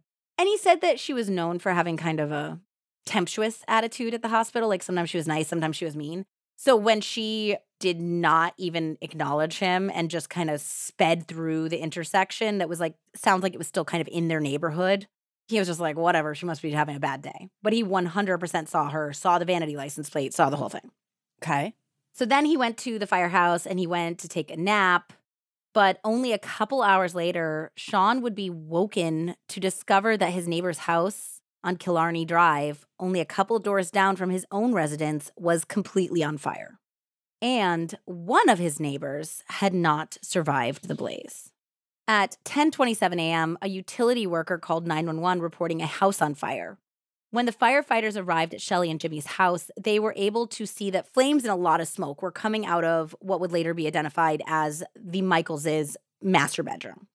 The firefighters began putting out the blaze when, like a soap opera, Bobby Teets pulled up on the scene. So Bobby Teets had been at the office because now he's working for Jimmy, and apparently all of the employees were getting really concerned because they couldn't reach him. I think Jimmy's phone was off and it was never off. By 10:30, he certainly should have been in the office and reachable, and he had missed that appointment with the newborn parents. Something was wrong here. So they had asked Bobby, who is the delivery man and very close friend of Jimmy, to go to Jimmy's house to see if something had happened. And Jimmy literally drove up to all of the firefighters outside and the house on fire. The firefighters and the police who had been on the scene at this point said that Bobby did seem very upset and that he even tried to run into the house because he saw Jimmy's car in the garage and he knew he wasn't in the office, obviously. So they were trying to hold him back because he was like, Jimmy's in there. Jimmy's got to be in there. You got to save him. And he was like trying to get in the house himself. It's weird because it's like, even though he's obviously hooking up with Shelly, I don't think that necessarily takes away from him not wanting him to die. I'm feeling like if he didn't have something to do with the murder, that he has a whole lot of guilt right now. Absolutely. And that would probably want him to fight so that Jimmy could survive more than anything else. So at that point, Bobby tried to call Shelly at the hospital to say, your house is on fire. What the heck? But she was busy with a patient at that point. He couldn't get through. He was panicking. He called Kelly. So he called his wife and he was like, I'm at the scene right now. There's a fire. Can you just keep calling the hospital until you can get through to Shelly? Yep. Smart. So Kelly eventually got through to Shelly, and Shelly took the call in front of a PICU clerk. The clerk who was working the PICU and saw this whole conversation go down said that Shelly's demeanor was very odd. She said that she was like, what? And then like kind of laughed and was like, are you kidding? And then was like, oh, okay. And seemed very casual. And she said that she turned to the clerk and said, my house is on fire. I have to leave. Like completely straight-faced. Did not seem panicky at all. There's no way that that's a normal reaction to your house being on fire. No. Whether someone's in it or not. That's a full-on panic situation. Meanwhile, the firefighters had made a gruesome discovery. A charred body was found on what was left of the bed. And so basically, the fire was very much limited to the bedroom. And there was already evidence that accelerant had been used in the bedroom. Okay. And it seemed like somebody had shut the door. So the fire had definitely only destroyed really their bedroom, except for there was obviously water and smoke damage throughout the rest of the house. Okay. And it looked like the bed had basically like sunk into the floor where there had been a hole burned into the floor. And the detective who came on the scene after the firefighter determined that there was human remains there said it was very hard to identify that there was even a person there because of So the sad. fire damage. He also said that nobody could understand why Jimmy was home and not at work. So they tried to essentially like lift the body to see if there was another person underneath him to see if maybe he was home having an affair. But there was not. This was indeed Jimmy, and he was indeed by himself. So obviously now this is a crime scene. They're treating it as a crime scene. They don't know it could be an accident, but just in case, they have to treat it like there was a potential homicide here. And the fire department was calling out the detectives when Shelly showed up on the scene. And there's a detective named Paul Mesnot who speaks on 48 Hours. I think he's also on Deadly Affairs. So he took the call and he arrived a little after 11 a.m. And he said that he immediately noticed some red flags. Number one, the position of Jimmy's body was very unusual. It looked like he was asleep. His body was completely relaxed. And this was strange for a couple reasons. Number one, if it had been an accident, he was an extremely healthy 33-year-old man who would have tried to get out of the fire. Given that it was limited just to the bedroom, he would have survived. The fire hadn't like taken the whole house up. He should have been able to get out before it just burned the bedroom. So that's odd. But then the other thing was that in very intense heat, usually, and we've talked about this in other cases, the muscles of the body contract. So the corpse is usually like gnarled in a weird, like their hands are kind of like in a claw and their body's just contracted into a strange shape because that's what our muscles do when faced with intense heat. And he wasn't. He wasn't like that. He looked like he was literally like had been charged just like sleeping normally. So that was really strange. Red flag number two was that Shelly did not seem to be having much of a reaction to discovering that her husband had just died in a fire in their house. Yeah. Now, Shelly's friends and family said that, oh no, she was really upset. She called me and she was like, I don't know what I'm going to do without him. And I just want God to give me Jimmy back. And they dispute that she did not have a reaction. But the detectives all said that the way she was acting was definitely a red flag to them. And there was just this sixth sense going off in their head that she had something to do with this. And they were right that something was not right here. They were correct that he had been murdered. The initial autopsy would show that Jimmy did not have any soot or smoke in his lungs or any of his airways, which means he was dead before the fire started because he did not breathe in any smoke. So when did he die and why? And of course, who? Well, they already had their eye on Shelly for this, and it seems like plenty of other people also called the police and said that they should take a good hard look at the wife. Yikes, it's not a good sign. Yeah. Detective Mesnot is on the 48 Hours, and he says that they were inundated with calls saying to look at Shelly. He soon found out that all was not paradise in this picture-perfect marriage, and that Shelly, as a nurse, may have access to various drugs that could poison Jimmy, kill Jimmy, paralyze Jimmy, any number of things. Shelly's former sister-in-law was a nurse supervisor. She had once supervised Shelly at Ruby Memorial, and she apparently told Rob to call in a tip and say, here's a list of readily available drugs in the PICU that could kill somebody or render them unable to move. Rob called it in anonymously, so he ratted on his own ex-wife, but he did it anonymously. It doesn't come out until later that he was the one who called. I feel like that's really big of him, though. I think so, too. And I think that these were some drugs that aren't commonly tested. And I think that it was smart of his sister to say, here's some drugs that they really need to test for because it's like Tylenol. You can just grab it at any point. Yeah. And only someone in the medical field would know that. Exactly. So I think it was a very, very good tip and it does come to fruition.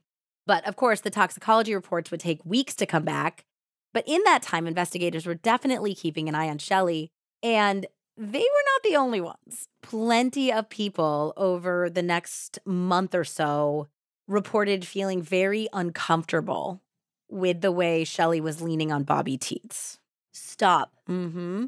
I thought you were going to say just uncomfortable around her in general. Nope. I mean, the amount of people that walked in on something sketchy between the two of them is shocking. It's like almost farcical. Like you're making a bad play about how these idiots keep getting caught trying to hook up. It was to the point where I think during a memorial or a funeral service, Kelly and Bobby were supposed to be staying at another family's home in Maryland. And Shelly asked her father-in-law, Denny, if they could host Kelly and Bobby Teets. And he said, sure, and he rearranged everyone's sleeping arrangements. And he said he got up in the middle of the night and something just seemed odd, and he went down to the rec room.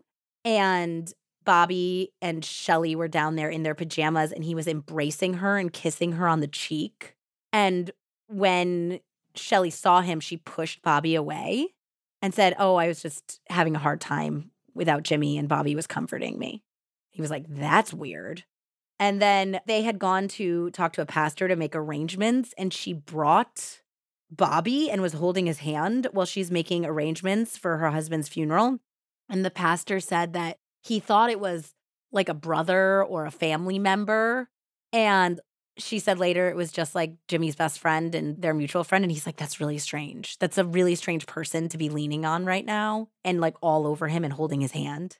And even funnier, the detective knocked on the door one time when they were at a hotel and they both jumped off the bed. So like the detective, the pastor, and the victim's father all walked in on these idiots.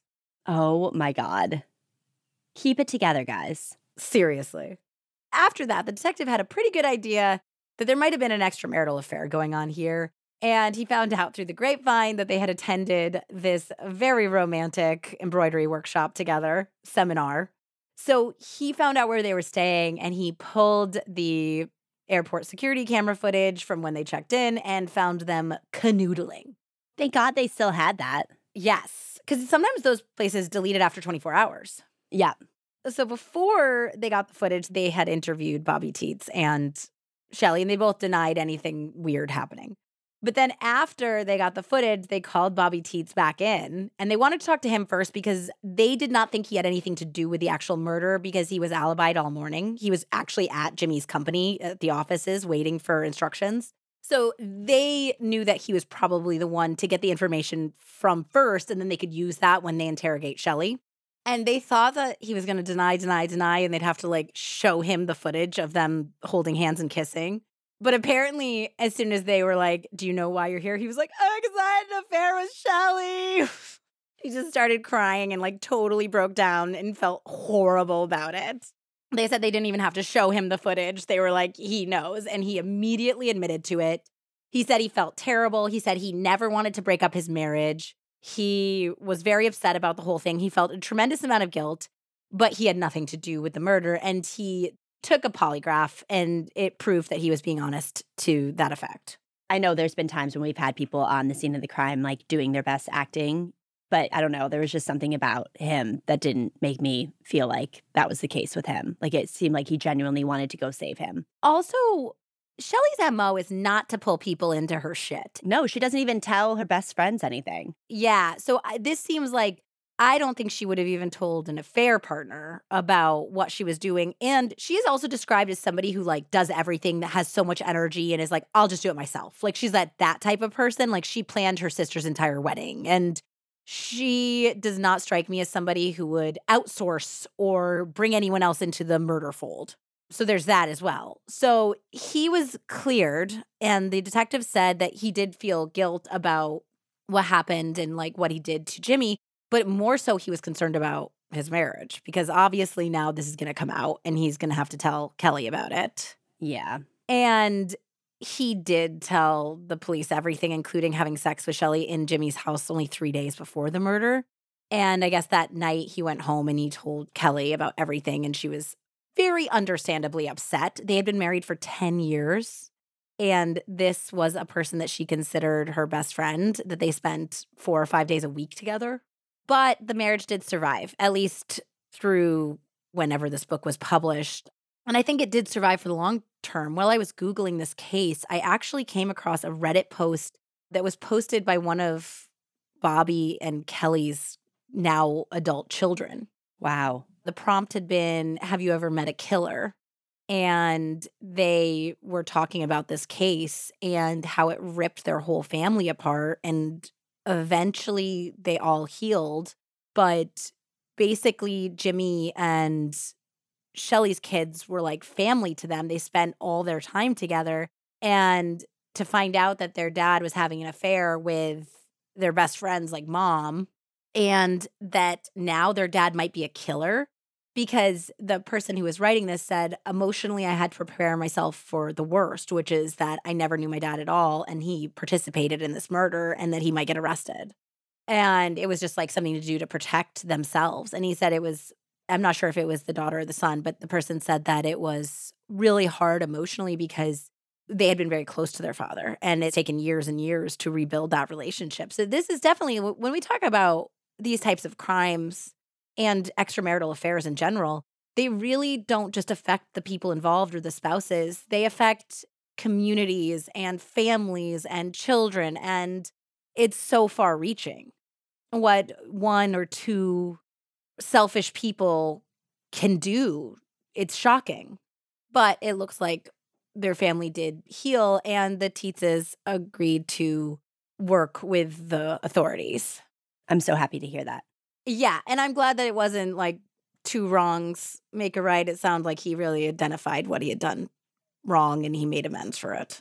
Yeah, I think leading up to an affair, it can be like so singular-minded. Yes. Like you don't even understand what the repercussions could be just from like an affair, not to mention adding in a murder. I think we've talked about this in previous cases about like affairs can go undiscovered. People can grow up and decide to end the affair before there's any damage done if they're good at keeping secrets, right? But if anybody gets murdering, then your affair is right out in the open. This is that man's real name. This is who that man is. And forever, any old true crime podcaster who covers this case is going to bring up this very brief affair he had, which probably only happened over maybe a matter of months, and it will define his public record for the rest of his life. Yeah. And that's probably why we all shouldn't have affairs. Reason number one of a million. Of 1 million. At this point now, they have evidence, obviously, of the affair. They have a motive. They also found out about the $500,000 life insurance policy that had only been purchased 7 months earlier, which is actually closer to $780,000 in today's money. So check for sex as a motive, maybe romance, check for marital strife, check for financial motive, access to drugs, check, access to the house where the victim was found, check. We're getting a lot of checks. A lot of those green emoji checks happening here. But here is the thing. Shelly says that she has an alibi, and it's airtight, so it could not have been her. All right, let's hear it, Shelly. Shelly claimed that there was absolutely no way she especially could have started the fire because she was at work at 6:30 in the morning, and she was there until she got the call at 10:30 in the morning that her house was on fire. So Shelly made sure that people noticed her that day. Everyone said that 6:30 seemed early for Shelly to come in. She usually didn't come in until closer to 7:30. She also was drawing a lot of attention to herself in various ways. She was signing off on things, making sure her signature got on things. She grabbed another nurse's butt, which was unusual, the male nurse said. John Glatt called it, she goosed him, is how he put it, goosed. And the guy said that it seemed very strange to him. That was not something she had previously done. So it seems like she was really making sure that she was seen. At 7:24 in the morning, she called Jimmy's phone and left a message. At 7:45, though, people were called. Shelly seemed very antsy. She seemed like she was disgruntled about something or nervous about something. And she told the detectives, first she tried to say she never left the hospital. Then she later admitted that she forgot she went to her car to get her pager. Okay. And she had stopped and said to somebody at the reception desk, I think, like, I just have to run to my car real quick and grab my pager, which again, that person thought was strange because she never brought her pager into the hospital with her. Yep. And apparently Shelly forgot that hospitals have surveillance video. And Ruby Memorials showed Shelly leaving the hospital, getting into her Ford Expedition with the vanity license plate 6-pack at 8:11 in the morning, and then leaving the parking lot. At 8:20, she was spotted by her neighbor, Sean, driving towards the hospital from the direction of her home. And at 8:25, Shelly's Expedition was caught on camera pulling into the employee parking lot. So at 8:27, she was seen re-entering the hospital. Yeah, so she straight up left. She straight up left. She had exactly 17 minutes from the time she left the hospital to the time she returned. And you have to remember that her house is just around a mile away. So that takes 4 minutes driving? Yeah. That was certainly enough time to start a fire, but how and when had she killed Jimmy? The authorities believe the answer to that would lie in Jimmy's tox report. Yes. It revealed that Jimmy Michael's heart blood had a significant level of the paralytic drug rocuronium. Rocuronium is somewhat similar to another drug that we have talked about with another deadly nurse before. Remember succinylcholine sucks we talked about with Nurse Chaz? Both ROX and sucks are neuromuscular blockers. So they are used usually in surgery or in intensive care units to paralyze the muscles so that they can intubate or do something to the person who needs help at that point.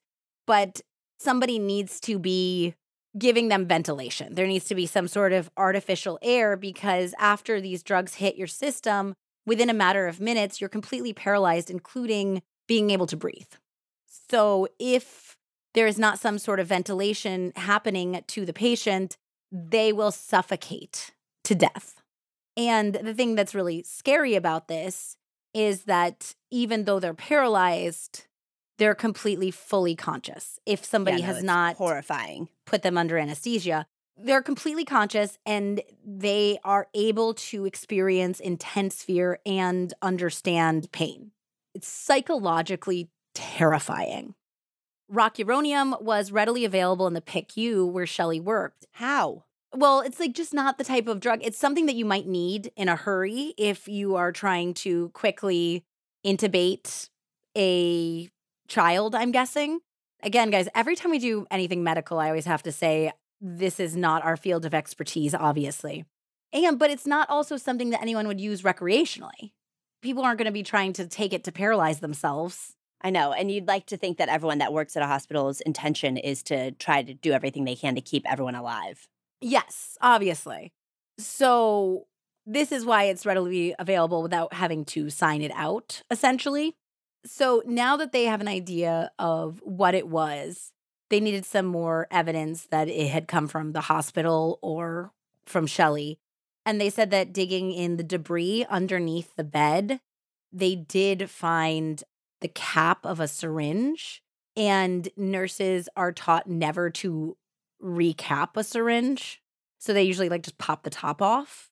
And they surmised at that point, because the cap that was found was similar to those found in the hospital, that Shelly had popped it off. It must have rolled under the bed or something. And she didn't even think about it because that is how she was used to administering medicine, or she just thought it was going to be burned up in the house fire. For whatever reason, they did find this cap of this syringe.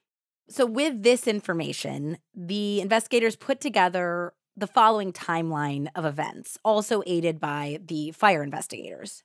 They believe sometime between 11 o'clock Monday night and 5 o'clock the next morning, Shelly injected a sleeping Jimmy who was sleeping in their bedroom with 50 milligrams of rocuronium.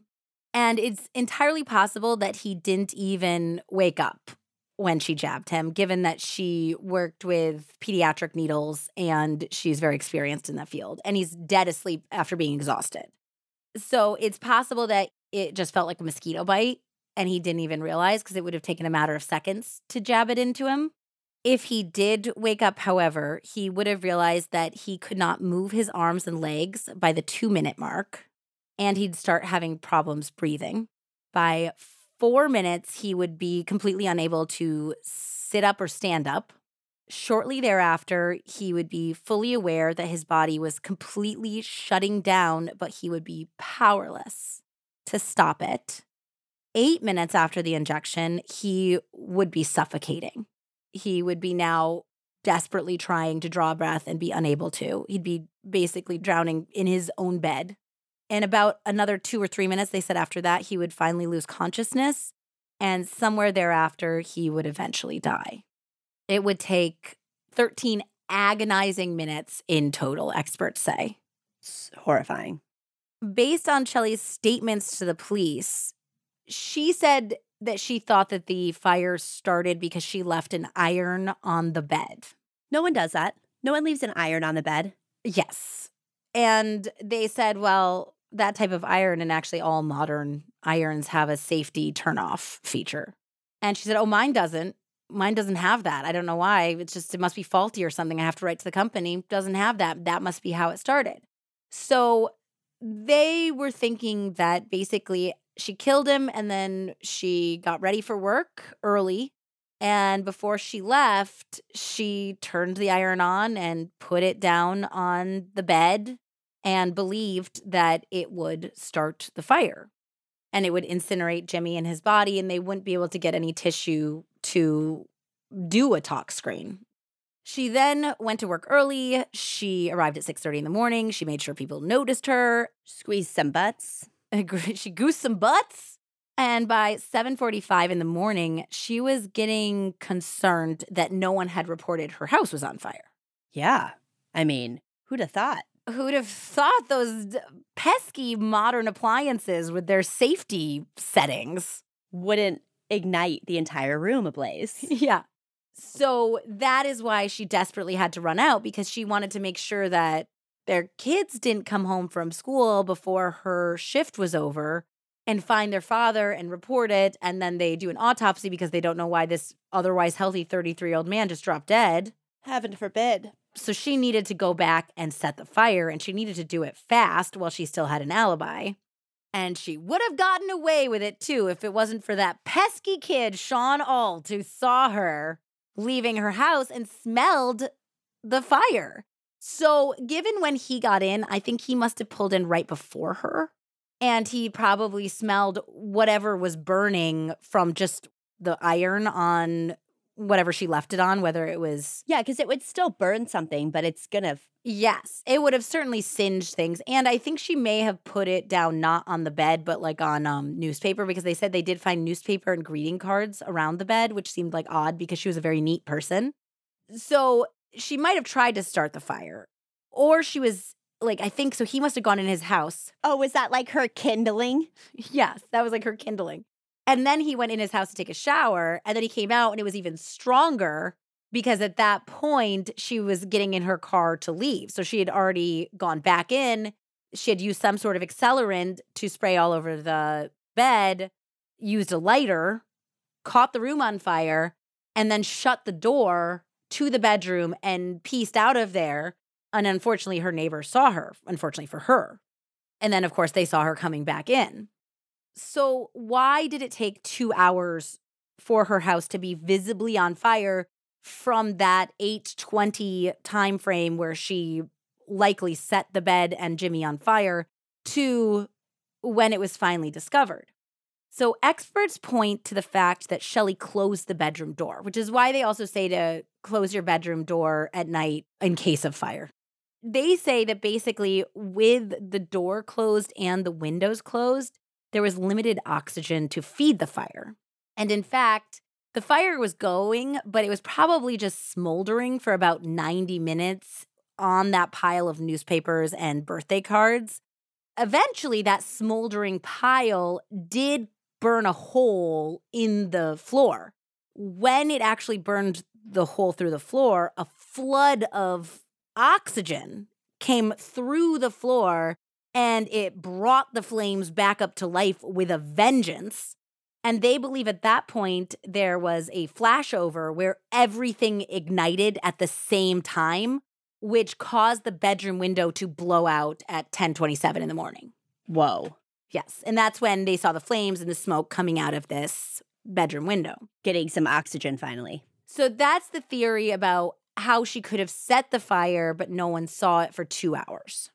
In early March, Shelly was arrested for first-degree murder and arson. She claimed that she was totally innocent and even initially tried to claim that she did not have an affair with Bobby Teets, though she would come clean about that for trial because she really could not deny that one. And Bobby was testifying.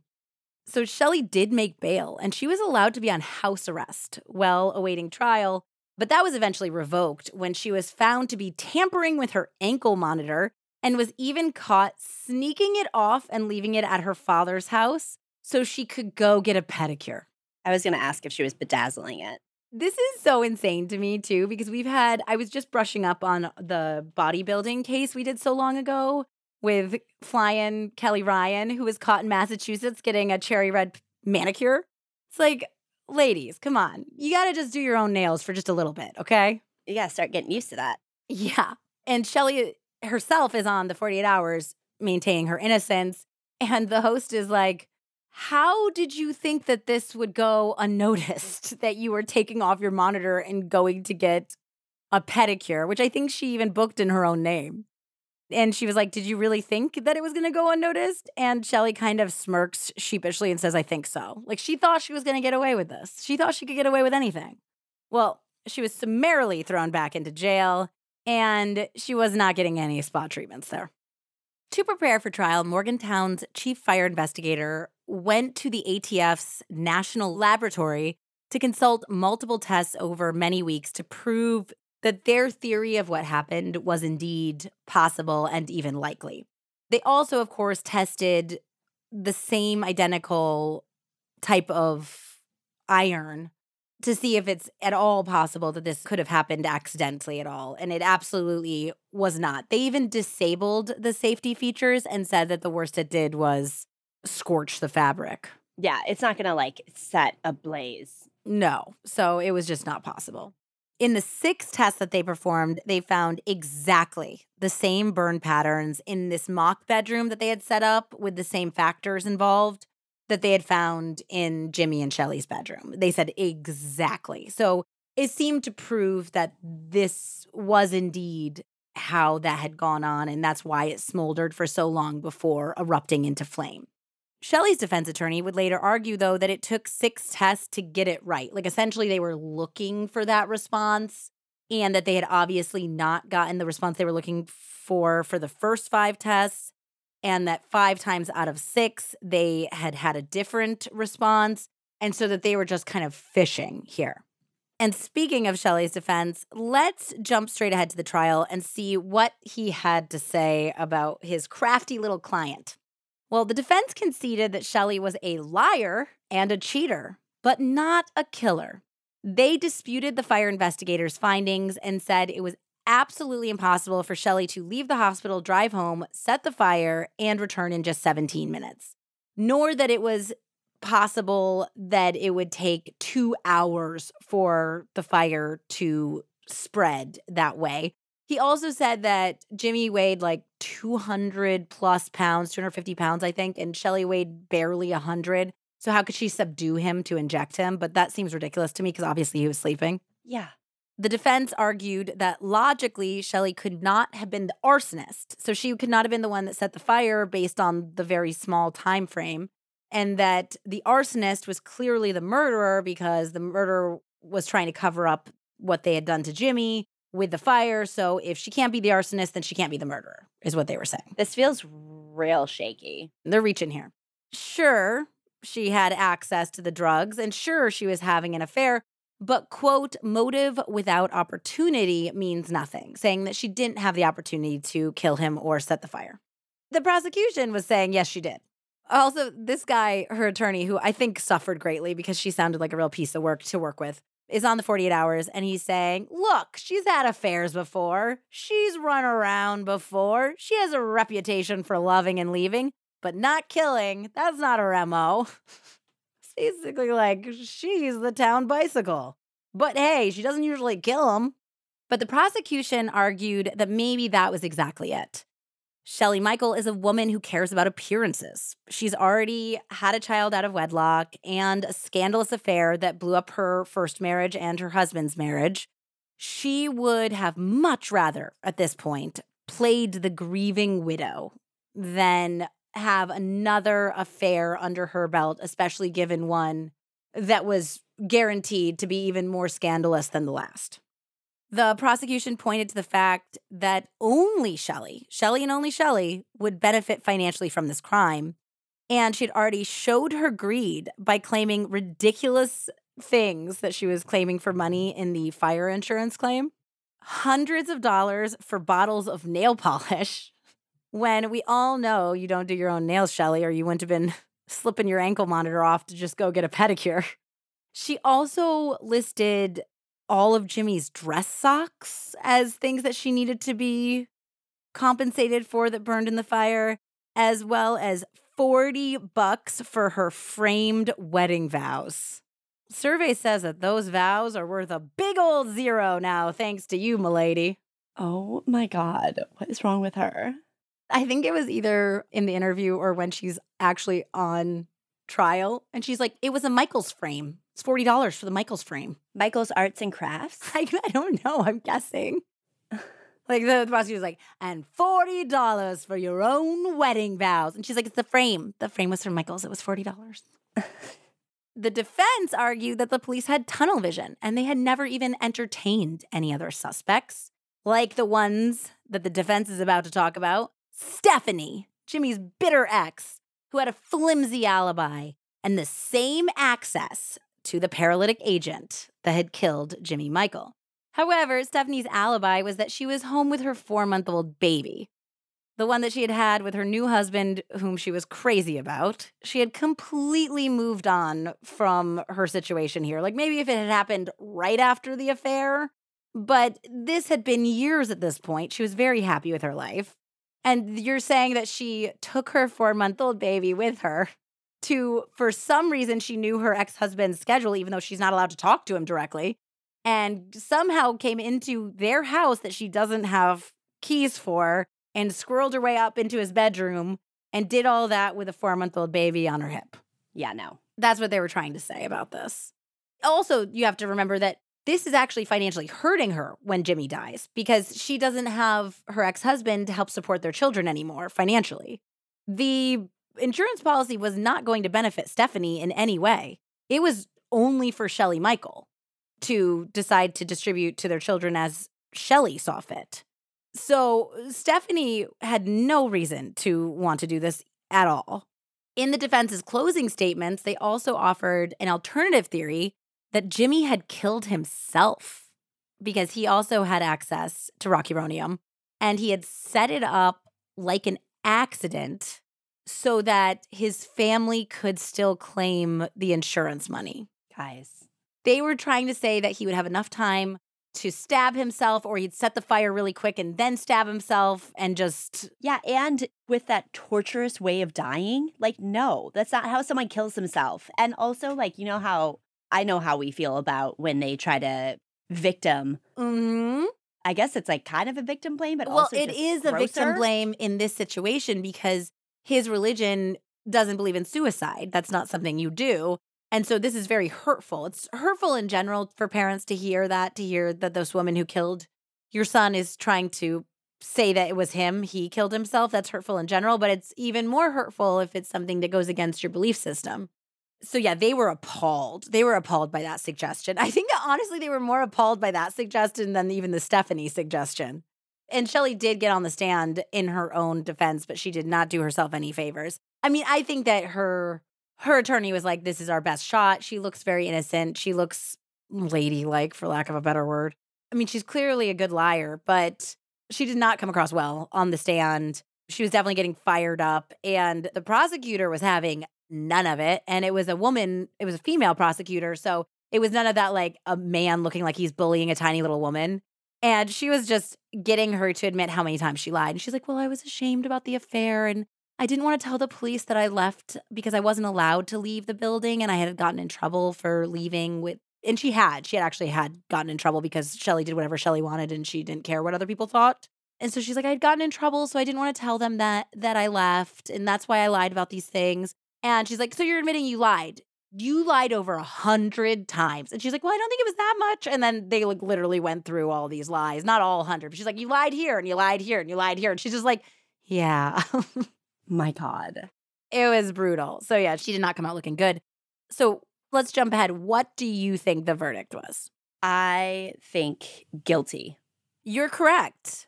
The jury did find her guilty, but with a catch. Ugh. I don't want to catch. The jury was able to find Shelly guilty without mercy or with mercy. Without mercy would mean an automatic mandatory life sentence with no possibility of parole, versus with mercy would recommend that she at some point would be given parole. And the jury delivered a guilty with the recommendation of mercy verdict. Yeah, that's what I figured. Yeah. I guess there was like 2 people that were on the edge, 10 who wanted to vote just pure guilty without mercy. One of the jurors later wrote about this experience, and this is what they had to say about it. They said, everyone discussed the fact that Jimmy Michael died without mercy, but I felt that sending Michelle Michael away for life, locking her up and throwing away the key was too simple. The juror decided to vote for mercy, thinking it would mean a much harder sentence, as she spent each day wondering if she would ever be released. I don't know. I knew that she would have to do more in prison to be set free, the juror theorized, meaning she would have to adhere to rules that she seemed to ignore in the days leading up to this case. Other jury discussions focused on Michael's 2 children and their suffering, as well as whether a long term of imprisonment could rehabilitate her. So that's where they came to that decision. So has it? Shelly's first parole date is coming up in 2027. She has appealed, not successfully so far. She is trying to get another trial, saying that her attorney was inefficient counsel. Her ex-husband, Rob, has custody of her children and reportedly does not let the kids have any contact with her. Yeah, so I would assume if Rob doesn't let the kids have contact that she is not rehabilitated. No. I mean, they're adults now, so I feel like it's probably up to them, but I know that, well, they were minor children. He was not letting that happen. So yeah, that's only 3.5 short years away. Her trial attorney, who has since parted ways with Shelly, told John Glatt, it really sounds like she was horrible to work with. This is from Playing with Fire. Shelly was really pissed off that she didn't get fully acquitted. And he told her that in a sense, she had won the trial because the guilty verdict with mercy meant that the jury had disagreed, that some people thought that she was innocent. He then advised her to confess. Like fully? Well, yeah, I think that there was 2 people that it wasn't that they thought she was totally innocent, but they thought that there was enough reasonable doubt. Okay. He told her that she should confess her guilt now, like basically as soon as she got into prison, reasoning that if she served 20 years before being released in her mid-50s, she would still have a lot of life to give. Yes. A lot of life to live, yeah. He said, I told her, you need to begin now to acknowledge guilt, he recalled, beg for forgiveness, and over the course of those 20 years, you will get out. But if you wait until 6 weeks before your first parole hearing, it's going to look pretty disingenuous, and you're probably not going to get out for several more years. Well, according to her attorney, Shelly then flew into a fury, having to be restrained by a guard. She started to rant and rave, he recalled. She screamed at me. Well, she flipped out to the point where one of the correctional officers in the facility had to come over and calm her down. Oh my God. I don't know if she's going to get paroled if she is still not taking any responsibility for the crime and still denying she had anything to do with it. And she is still lying her tiny little ass off because she talked to John Glatt for the publication of this book, and she said that she just absolutely could not have murdered Jimmy because she loved him so very much. Quote, he was my Mr. Right, my dream man. And then John Glatt writes, she said, wiping an imaginary tear from her eye. Oh my God, amazing. I love when true crime writers get a little salty. He was my Tom Cruise, she went on. I've only had 4 or 5 boyfriends in my life, and I never cheated on any one of them. Jimmy was the first man I ever really loved, and he was the first one I ever cheated on. Lies. 101, 102, 103. Just keep the count going.